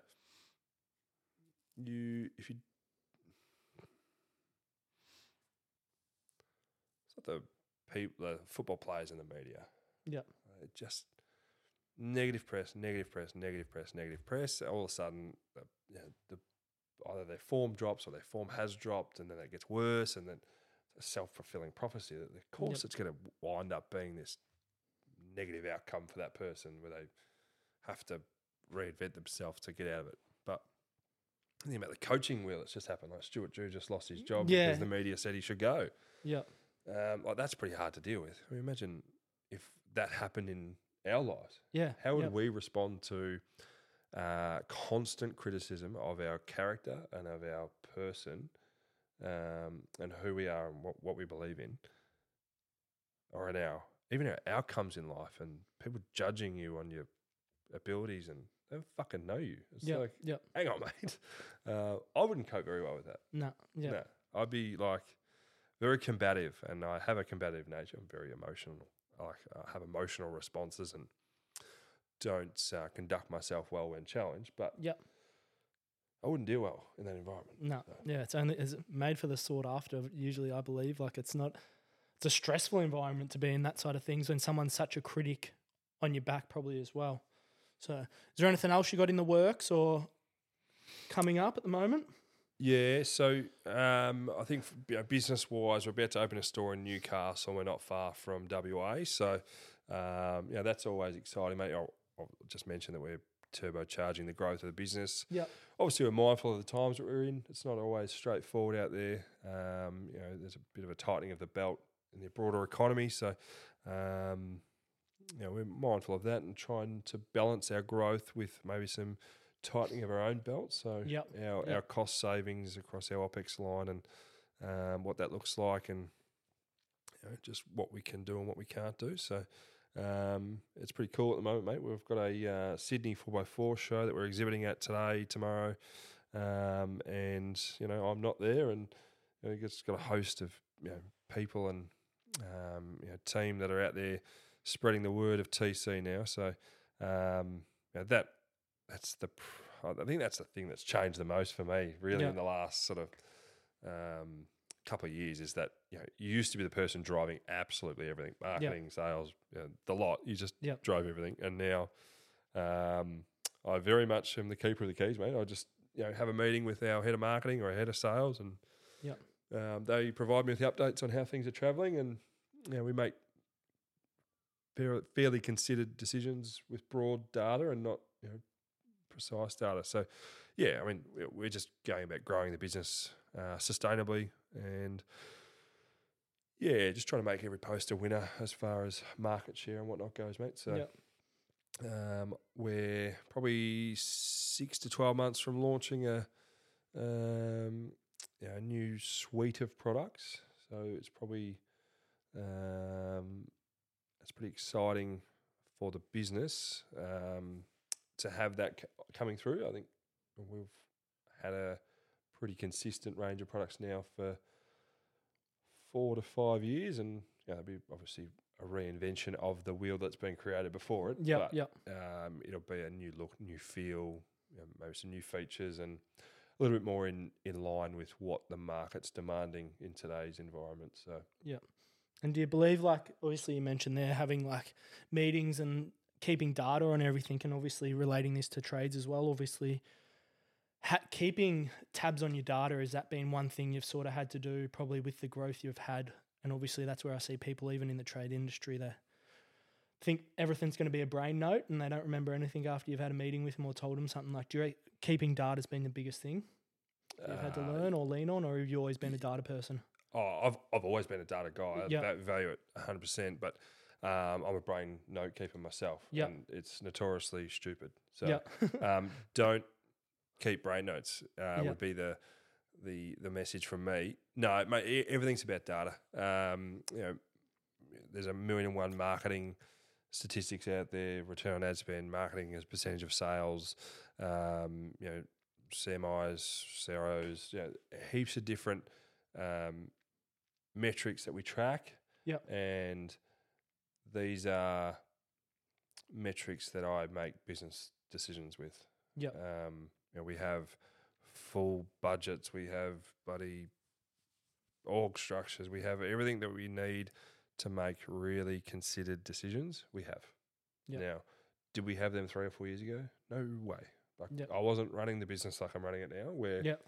I was on top of absolutely everything, almost every single sale 3 or 4 years ago. Right now, I'm on top of none of that. Yeah. I have a budget, I have an org structure, I have a marketing, a once a month marketing report, a once a month sales report, and if something's outside the budget, it gets questioned. If something's outside the org structure, if we hire outside the org structure, I question it. Why did we do that? What's the intent? Yep. Can you provide me with a return on investment for that employee? Yep. Reality is, if you're not saving the company money or making the company money, what fucking value are you? Yep. So I always ask for a return on investment report for any new hires, and if they're outside of budget, because I'll obviously know what their return on investment is if they're inside the budget. Yep. And when you think about marketing and sales plans, it's or reports, it's how do we perform? What's the market telling us? Yep. You talk about negative word of mouth or positive word of mouth. If our marketing costs go up, is it a tightening of the market, or is it a negative word of mouth? Yeah, because it could be both, or it could Yep. be one, it could be the other. I will expect to have an idea of that from our head of marketing. If our sales are up, great. What's the driver behind that? If our sales are down, which they sort of have been against budget the last sort of 3 or 4 months, is why? Yep. Why are they down? Are we not marketing enough? Is our marketing channels poor? What's the feedback loop to marketing? What are our people saying about us? And that'll all feed back to the most important one, which is product. Yep. So get your product right, you win forever. Yep. And obviously saying that with data as well, and obviously as you would have done in the first instincts of the job, and growth happens obviously over the time of being able to let go of those things as well, of you said 2 or 3 years ago, you knew every in, out, and now you've had to empower other leaders, I would say, you got one person coming to you that's probably got the marketing team's got a team under them.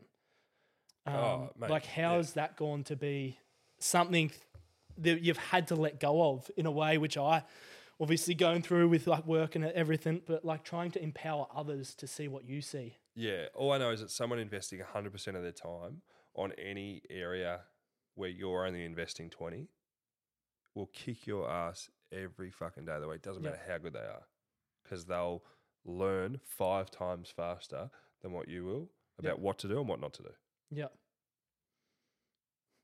Period. You just can't be good at everything. So be good at nothing is how you should lead a business, because if you can get someone that just loves marketing, lives and breathes it, and believes in what you believe, shares your vision, holy shit, your marketing will be good.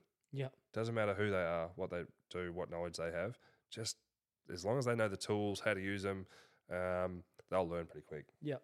Just get people in that learn like that. But yeah, I mean, to talk about letting go, as long as you're letting go to people that have that same veracity and want to really achieve in that thing, can spend 100% of their time really owning that part of the business for you. Yep. Fucking do it. Yep. Rip the Band-Aid off, hire those people, and you will be forever grateful, because you'll get all that time back, that 20% of time that you were giving to marketing. Yep. Go put that somewhere else. Yep. Go put it into wherever the problem area is in your business. After you've hired that person, you've got them happy, they're sweet. Now, you can't do it straight away. You've got to build it, and then hand it over. Yeah. And then when you hand that over, don't do what I did and just throw people in the deep end because sometimes they drown. Give them a bit of support, help them out, and before you know it, 6, 12 weeks later, you'll be completely removed from that function of the business. Yep. And all you'll get is a monthly report on how it's traveling. Yep. And it's Yep. fucking awesome. Yep. All of a sudden, you're not worried about the intricate details of your marketing and this and that and everything else. You're just summarizing what impact those marketing efforts have had on your business. Yeah. And then you make a 10,000 foot view decision on your marketing efforts. Yeah. Not a day-to-day decision or an hour-to-hour decision, which I was making back in the infancy of the business. So, yeah. I love talking about it because it just brings up all these memories of like things. I remember like Boxing Day 2018, we had this Boxing Day promo, and I spent the whole of Boxing Day on my phone replying to people because it was like the most busiest time we've ever had, and we're just making sales out of our ass. And I was like, yeah, I'm better off here. Sorry, family. Yeah. And like, that obviously doesn't happen these days because it doesn't need to happen. We have enough systems in place to be able to deal with that. But that mentality, I think, is really important. Yeah, having that sort of hustle mentality. I still remember a couple little golf trips or golf days we're on. Steve-O's on his phone in the cart, quickly checking sales and replying to emails when you had to. Because I remember a few. I think it was a Queen's. It was the Queen's birthday. Or one of them, I think, just had a sale, and I can't remember what day it was. Yeah, that was down at St Andrews Beach. Yeah, I think there was one of them. Yeah, you're checking up, replying, and that just Australia shows. Day. It was Australia Day. It was Australia Day. Yeah, you had an Australia Day. We had sale. Australia Day promo. I set it up in the morning before going to the golf day. Yeah, and I was very mindful about the amount of marketing dollars I'd applied to the day, and the amount of return we're getting on investment. And I needed to be able to, because I think I put like $5,000 of Facebook ads for the day, and I was trying to achieve about 100K in sales. Anyway, long story short, I think the 5K turned about 250 of sales. So I was like, what a great day. I'd played golf at St Andrews, done nothing for the day, and then had 250K worth of orders to go back to on, I think it was Tuesday or something. Yeah. But so that was awesome. But it was just, you always have to, you're always on. As a business in its infancy, you are always on. And then in the last sort of couple of years, you're always on still, but you are accountable to the people, not the process. Yeah. And you got those people around you, and you've put those systems and items in place to be able to have that. You're 24/7 to the people. So our head of marketing calls me at midnight because there's something wrong. I'm there. I'm there for him. And that's as a business owner at $1 million business, that's what you should be looking to achieve, because you don't need to be what we are to do that. Yeah, that's crazy. It's a pretty powerful story you've got there, and you've told us so far. And I think we might nearly wrap it up there. We've splurted on for a bit, I reckon, gone pretty crazy from obviously, telling your story from, as we said, started from the shed, getting kicked out of home nearly. Is there anything else you'd like to dive into? Mate, I'm pretty happy with what we've shared today, but I hope you edit some of the bloody waffling on. No, leave it all in. Oh God! As we said, got to be authentic, be ourselves. Couple coughs, splatters, a bit of everything. A couple of times I think I dropped my phone and had some moments there, but I think, mate, from my perspective, just thanks for having me on. I'm pretty proud to share our story, and I think if I could leave the listeners with anything, it would be that anything's possible, because if I can do it, I'm sure as shit anyone else can. It's not a